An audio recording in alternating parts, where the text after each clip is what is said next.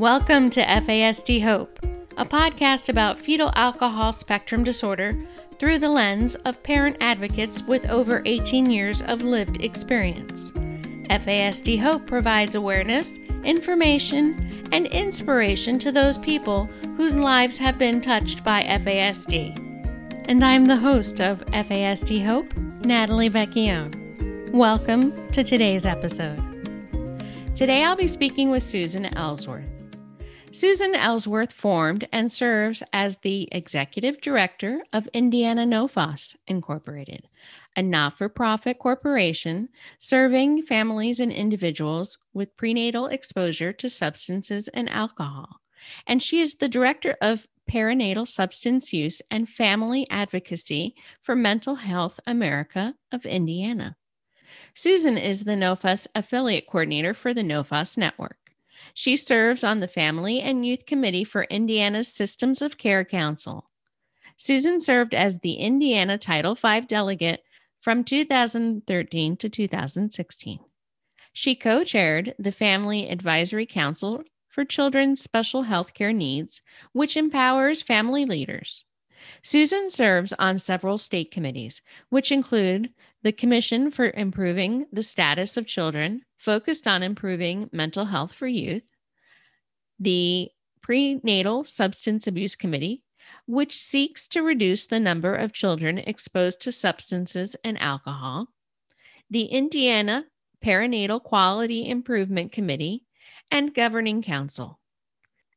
She was a family fellow with Riley Child Development Blend Program. Indiana NOFAS is a subsidiary of Mental Health America of Indiana, which seeks to support and provide services to individuals and their families while advocating for positive system change in a holistic manner across the lifespan. Welcome to this episode of FASD Hope. I am with someone who I think is a rock star, not only because she has silver, short, spiked hair, like yours truly, but she is just a rock star because she is an FASD advocate, parent advocate. She teaches and educates in so many wonderful, accessible ways. I refer a lot of people to her classes. And she is also the mama of kiddos that have an FASD. And she lives in one of my favorite states, Indiana, which I have a heart for. So I am welcoming my friend and fellow rock star advocate, Susan Ellsworth, to FASD Hope. Susan, welcome to our podcast. Thank you so much for having me. I'm so super excited to be here. It is my pleasure. And I know a little bit about your family's journey, but for our audience members, can you share your family's journey and how you became involved in the FASD community? Sure. We were foster parents for the state of Indiana for 12 years. During those 12 years, we adopted 9 children from the system, and 5 had prenatal alcohol exposure. It didn't take very long to find out that I needed to be informed. I was leaving the state. I was going to other states. I was making phone calls. I was taking trainings. And I was educating my medical providers, the teachers, everybody. So it didn't take long to be known as a family advocate. It didn't take long to be known as a topic expert. Just because there wasn't anybody around who really understood or knew what was going on. They would talk a little bit like when you start getting next to the sensory integration issues and ADHD, they're like, oh, it sounds just like autism. And you're like, it has a lot of similarities, but the cause is completely different and it manifests itself differently. So we've been parenting our kids for, it feels like forever at this point. And they've transitioned, several of them have transitioned from being those teeny little 2 and 3 month olds to being 15 now and so forth. And so I kid about the light at the end of the tunnel. I'm like, is that really a light or a train coming? I'm not really sure which is which it is. But the journey through those different stages is incredible, because what it looks like in a 2-month-old is not what it looks like in a 4-year-old, is not what it looks like in a 7 and 8-year-old. And when you hit those teen years, it's like, holy smokes, this should have came with a warning that says bumpy ride ahead. So, and we're just kind of all in the midst of that right now with one of our 15-year-olds, because COVID just, it just derailed him in such a phenomenal way that he's still recovering from that. We're still recovering from that. So it's been an adventure with a capital A. Yes. Yes. And I just relate to you so much, as a mom, because you just hit it right on the head. Those teen years, that's when we started, in our sense, seeing the exacerbation of those, what we now know as primary symptoms, moving on to secondary symptoms and even tertiary symptoms. The combination of the brain damage from the prenatal alcohol exposure and those neurons kind of like, that were supposed to have been pruned that weren't pruned, and then hormones, it really, we hear from listeners who are like, I need help. I have this teenager and blah, blah, blah, and this and that. And that's where you and I we're both so passionate about this national FASD legislation, because there needs to be supports for those teens, as well as from the beginning, all the way through the life cycle. So yeah, I hear you. So as a mom of children with FASD, you started becoming known as, the go-to person for educating providers, educational professionals, a whole bunch of different people. When did you actually make then that professional leap from FASD mom to FASD educator, trainer, advocate? As a family leader, I had an opportunity to do a leadership program with Riley Child Developmental Center, who had the LIN program. I was a family fellow, and you had to have a project for your family fellow.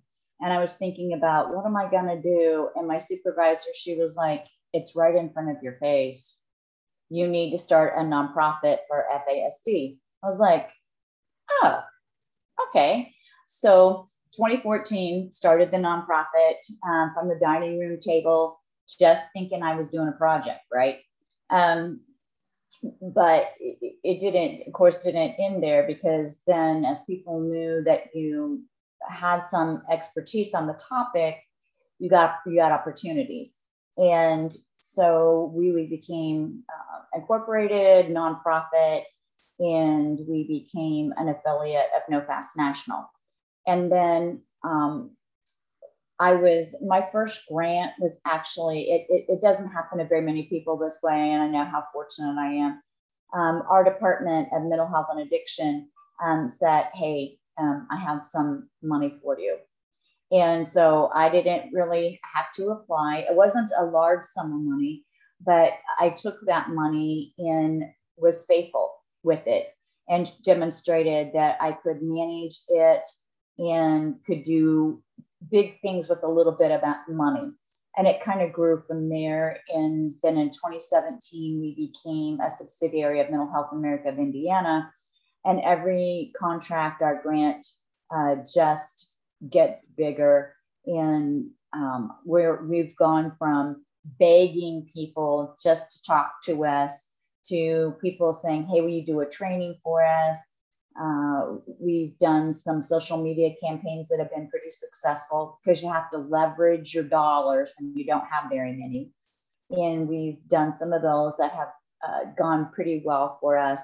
And we're actually had an interview with SAMHSA wanting to know about our prevention program in Indiana and the details of how we put that prevention program together. And they would like to follow us and help us get from those innovative ideas all the way through the process till we can finally get enough documentation to be, quote, evidence-based, because that makes the world go round. And even though you and I know, it's like, what's evidence one day, the next day is junk, because it worked one day, but it doesn't work the next day. Exactly. Doesn't work it works for this one child, but it doesn't work for the other child. And so it's just a constant every day weaving in the dark with a pen light flashlight, trying to figure out what we're going to try today and what's going to work. So we've been pretty successful. We fight the opioids, of course. Indiana is a hotbed for fighting opioids. That's been hard. And then once we started seeing some light at the end of the tunnel on the opioids, going, there's other things we could spend prevention dollars on besides opioids. And COVID pandemic, yay! Binge drinking up 20 or 41%. Yeah, exactly. So then the money has gone kind of there too, but that was when it started becoming really serious, building those. And I think one of the hardest parts, I think, for me in my job is when I get those phone calls from parents. And I felt it. I've been there where you just don't think you can take that next step, where you're so disheartened, you feel so hopeless, and you're just wondering how you're even going to get through the rest of the afternoon. And some of the parents, they're done.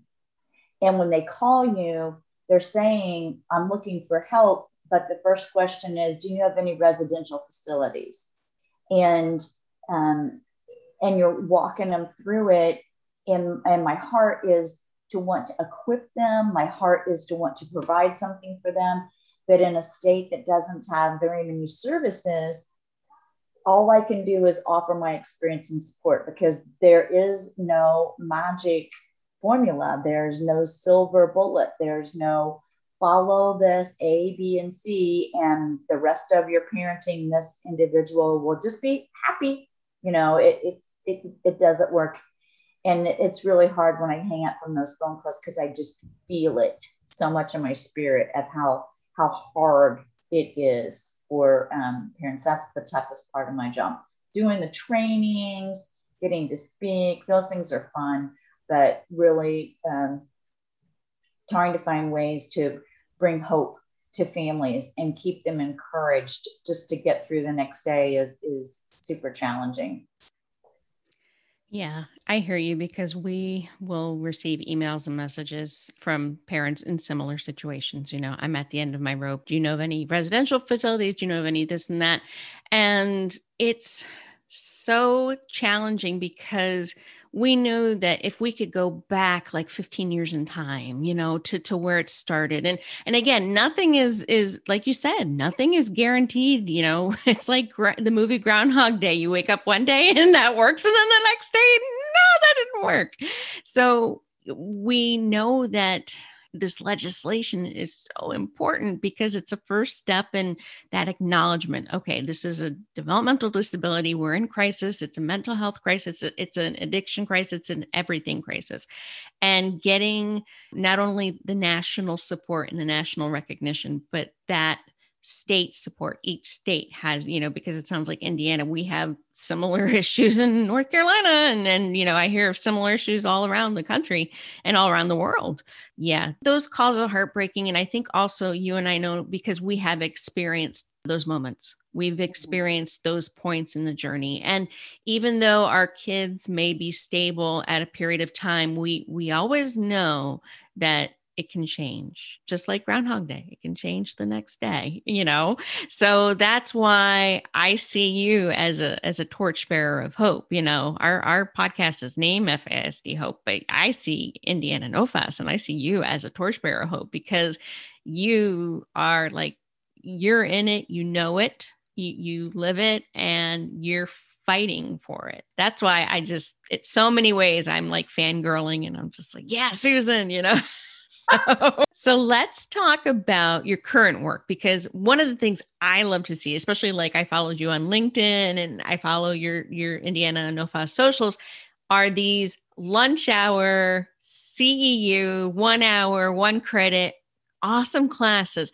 When did you come up with that idea? Because I think that's brilliant, not only for families to get an introduction and other people, but especially social workers, teachers, nurses. When did that idea come to you? We started doing lunch and learns about Over a year ago, I think the lunch and learns really took off when COVID happened, because a lunch and learn doesn't work too well when you're doing it in person, because somebody's only got an hour for lunch. You got to drive there, get your lunch, blah, blah, blah. But when we had COVID, that really kind of took off, and it's a good hour, right? It gives the FASD in a nutshell is our 1 hour, and it's kind of a introductory high flyover. So we're defining FASD. We're talking about prevalence rates. We're talking about how will you know if you're dealing with or seeing or should be having this discussion about could prenatal alcohol exposure be a possibility here.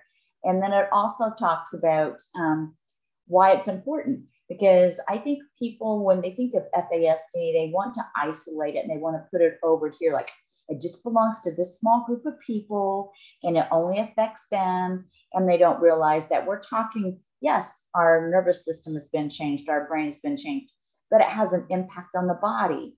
It definitely has an impact on our mental health.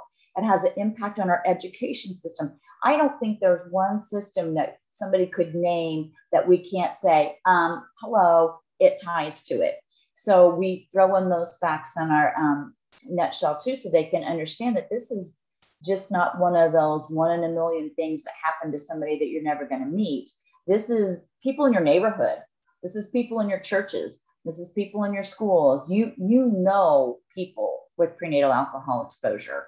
And you may, depending on where you live and in your circle, you may be surrounded, but just not diagnosed. So we do the 1 hour, and then we do a 6 hour, and the 6 hour is a big deep dive. We talk about FASD again. Then we really break down for about over a good hour or so, really looking at the brain. We look at what each piece of the brain, the parts of the brain do, and how when there's alcohol damage there, what kind of behaviors that we're going to see. And then we spend a good portion doing interventions.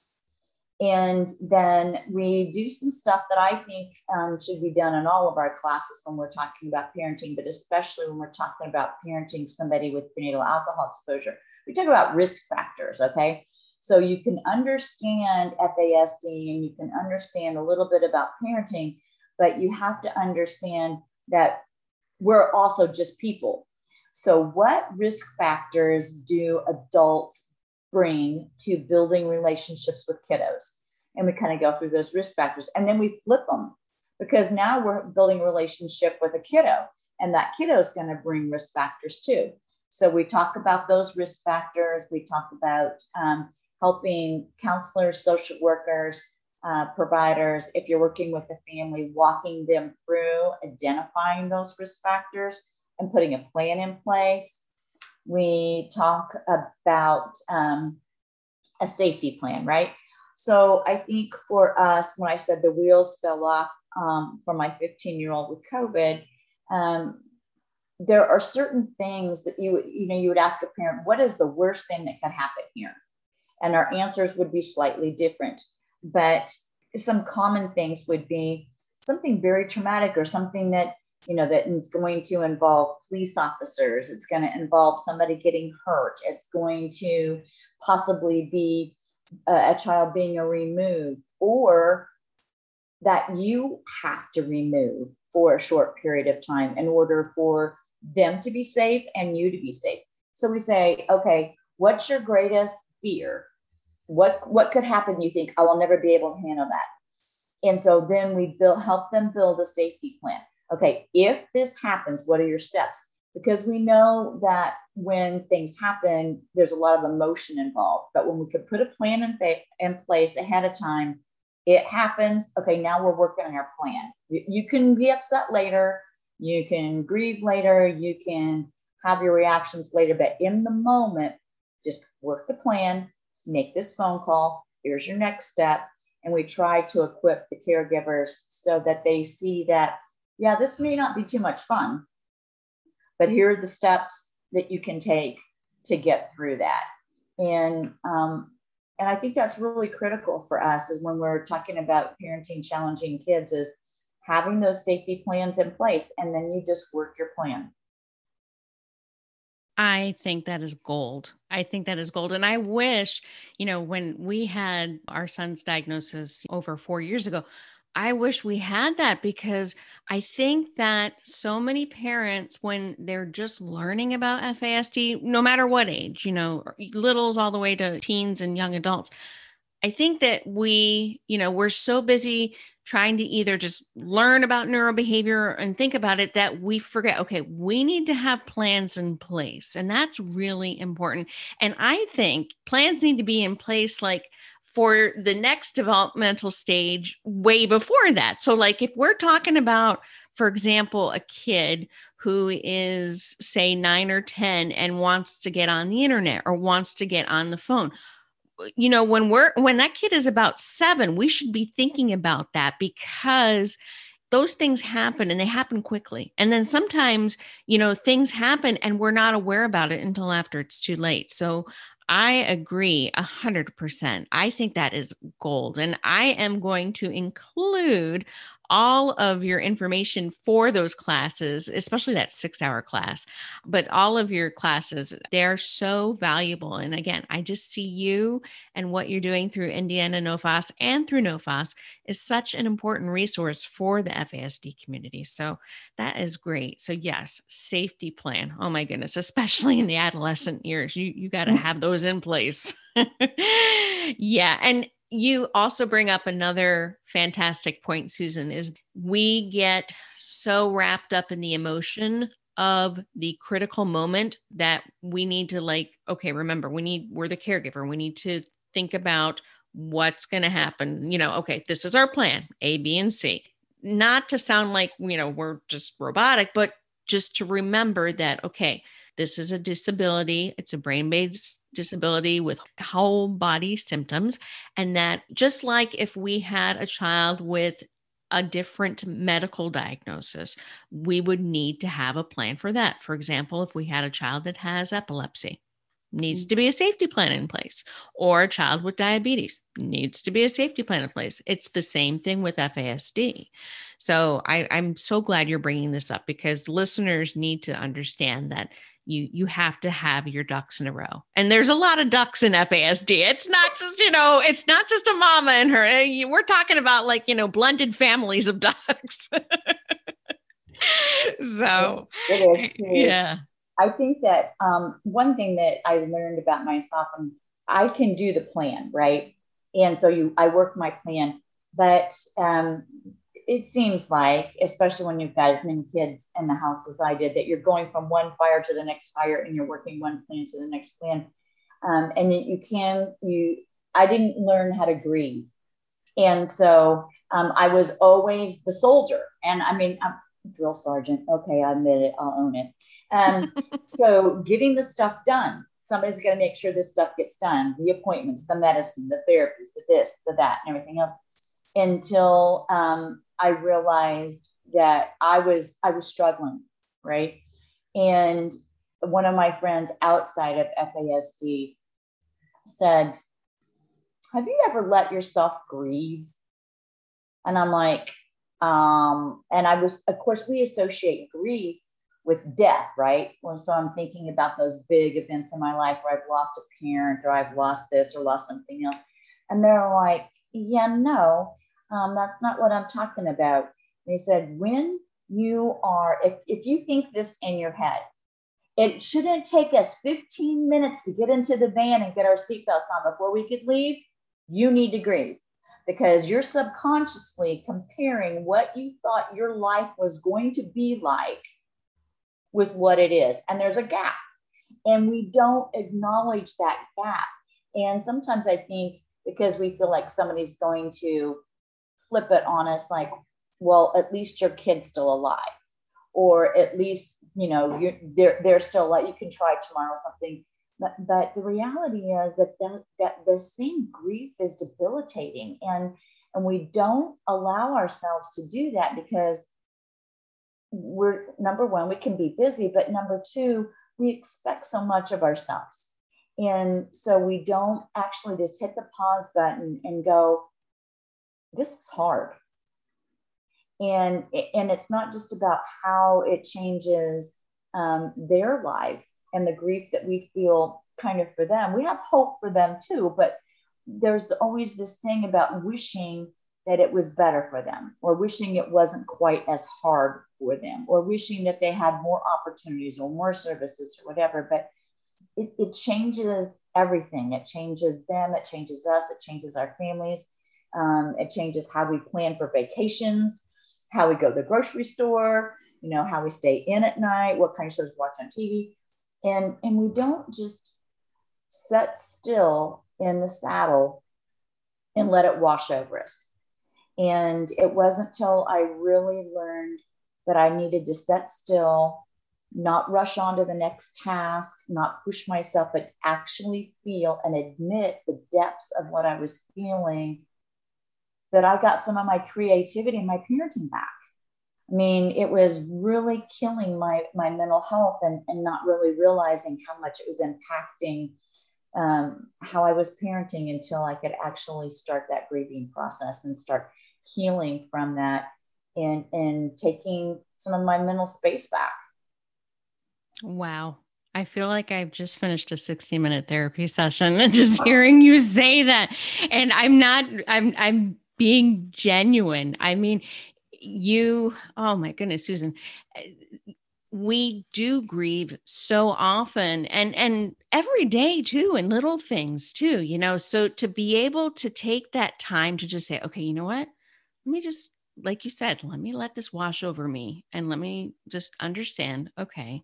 And then it's almost like you need that grief at different stages of your child's life, because it looks different at different stages, especially teen years, adolescents, young adults, all that stuff. And especially too, as we know, when the developmental stage and the chronological age widens, we're going to be grieving even more.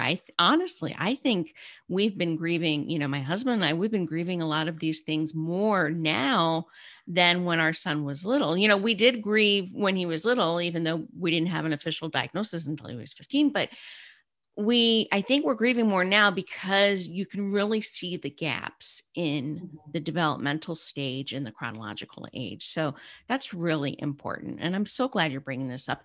And that means that we as caregivers, not only do we need to take care of ourselves, and, we joke, self-care, ha ha, but we really need to find, even if it's just pockets throughout the day where we can just stop for a minute and just say, okay, am I functioning in critical mode, or am I functioning in okay, decent mode? Am I at least in the yellow zone and not in the red zone?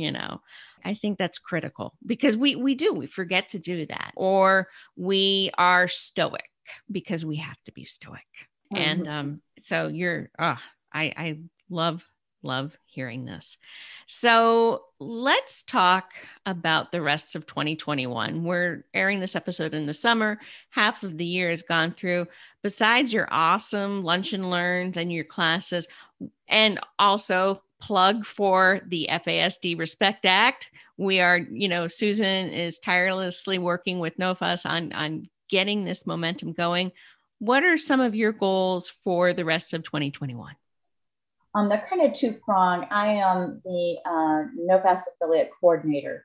So I have a passion and a goal to have some consistency across the country with all the affiliates, so that you get the same training in Alaska as you would in Florida, so that people across the country are hearing the same thing, and that there's some consistency. There's consistency in messaging, that we're focusing on positive anti-stigma messaging. So I'm really involved with that and helping to develop and build the NOFAS network, identifying new partners, finding new ways to do things. For Indiana NOFAS, we're hatching an idea, and I'll share it with you here. When we did our social media campaigns, we always come up with a hashtag, and we tie our hashtag backs. So our next hashtag is Stop the Bounce. And so it will be PSA from two different perspectives. One, it will be showing the parents who are chasing services for the symptoms, right? Because they're going here for this and here for this and here for this. And it will be from the parent standpoint. And then also we're going to hit it from the provider's standpoint about stop that bounce, do that screen today, have that diagnosis. And so we're working on developing our new social media campaign about stopping the bounce.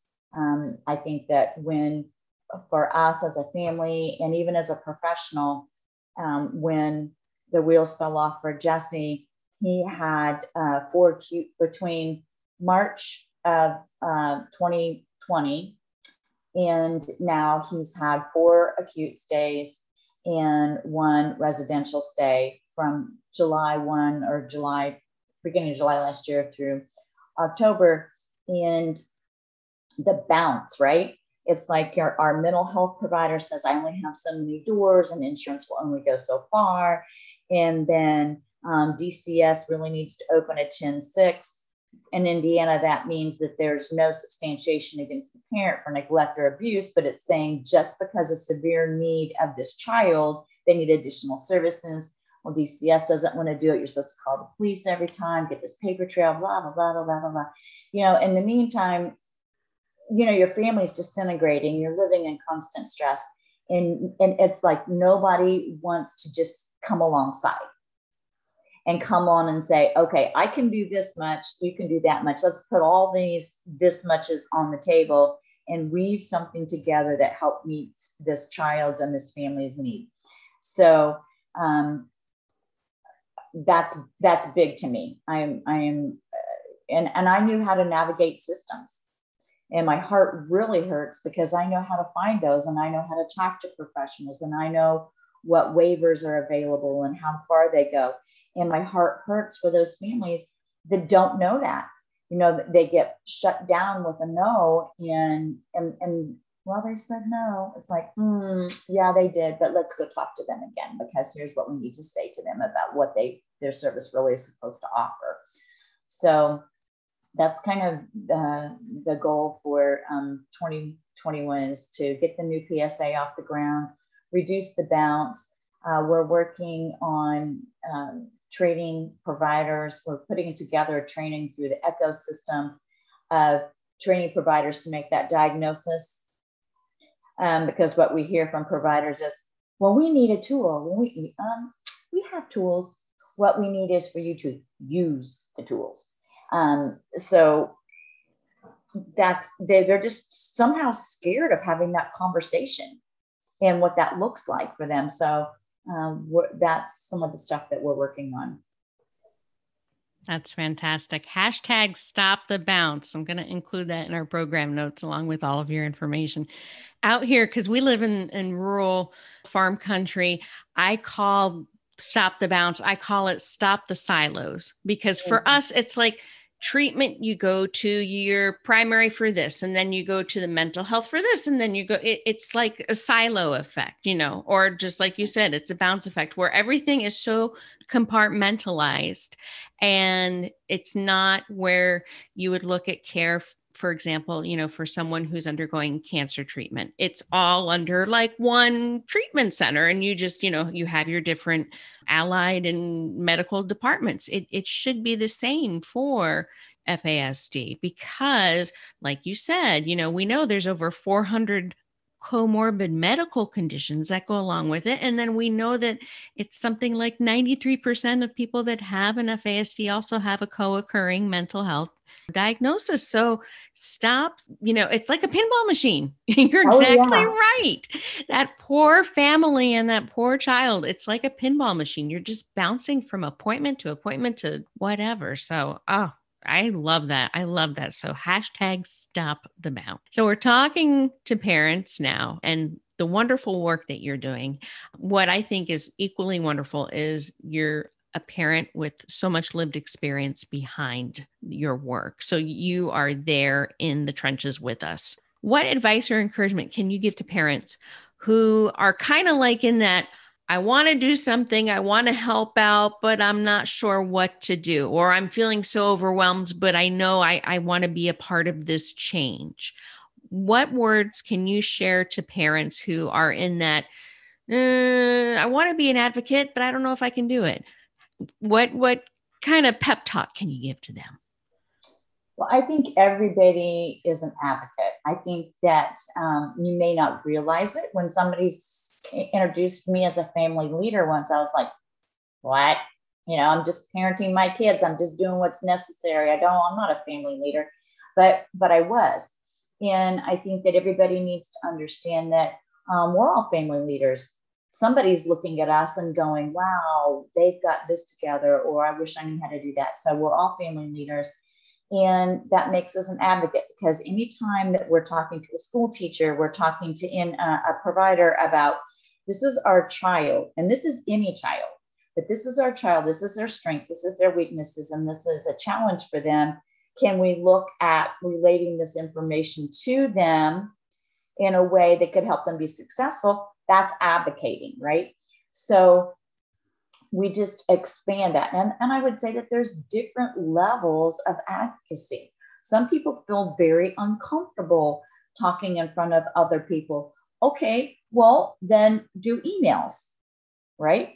Help draft letters, help do things where you're not in front of a camera or you're not being live on a podcast. Find ways to connect other families to services, or share your experience on a more lower key way.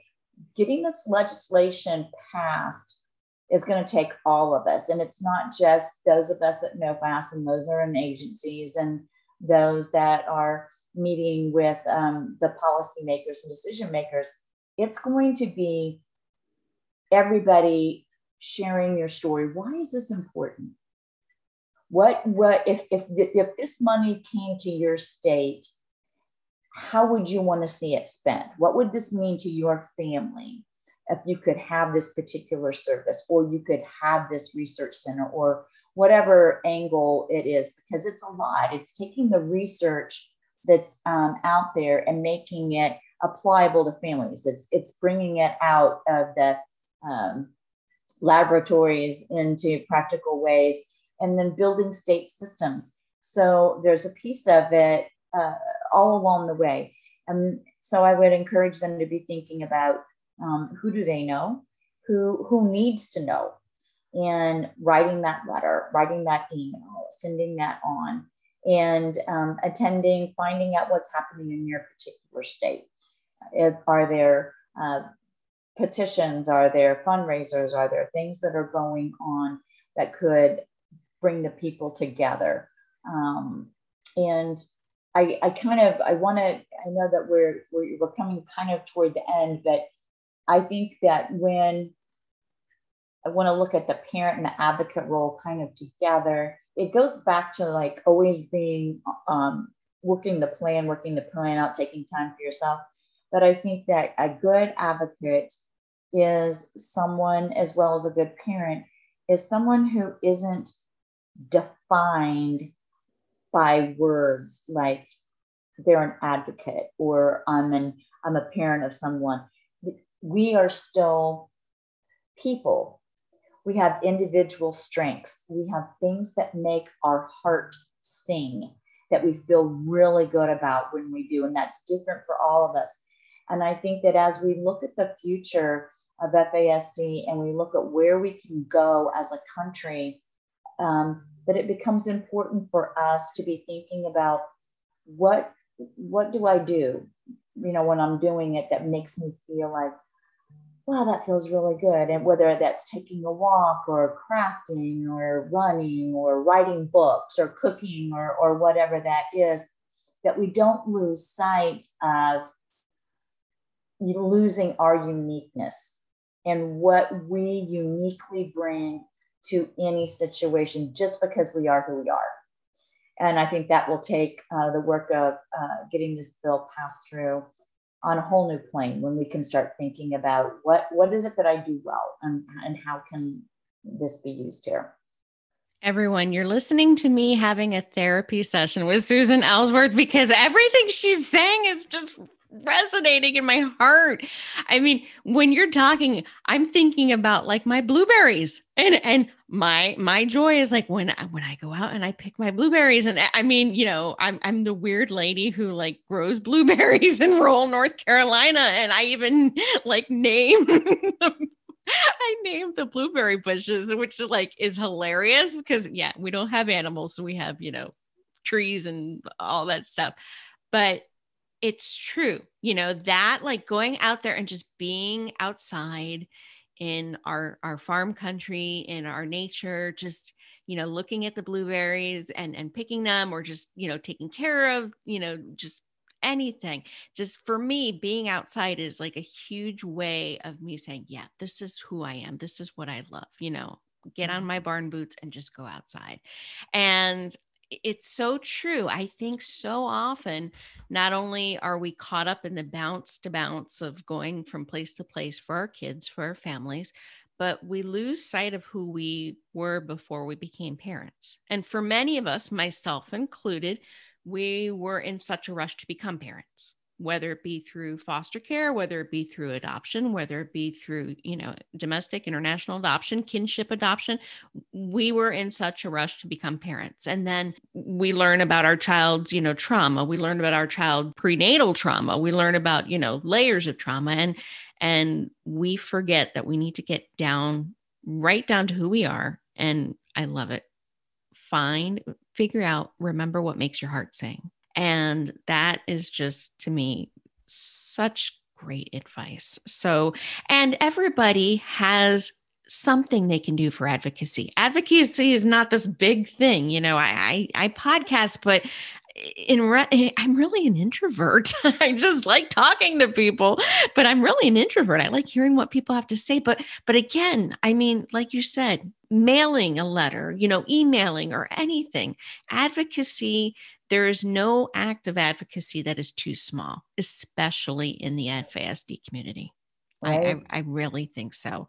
So again, you're just an inspiration to me, Susan. I love following you on social media. I love going on to LinkedIn and seeing Lunch and Learn. You know, I do. I think what you're doing is so valuable and so important in the FASD community. So on behalf of all the exasperated mamas out there and dads and parents, thank you for what you do. And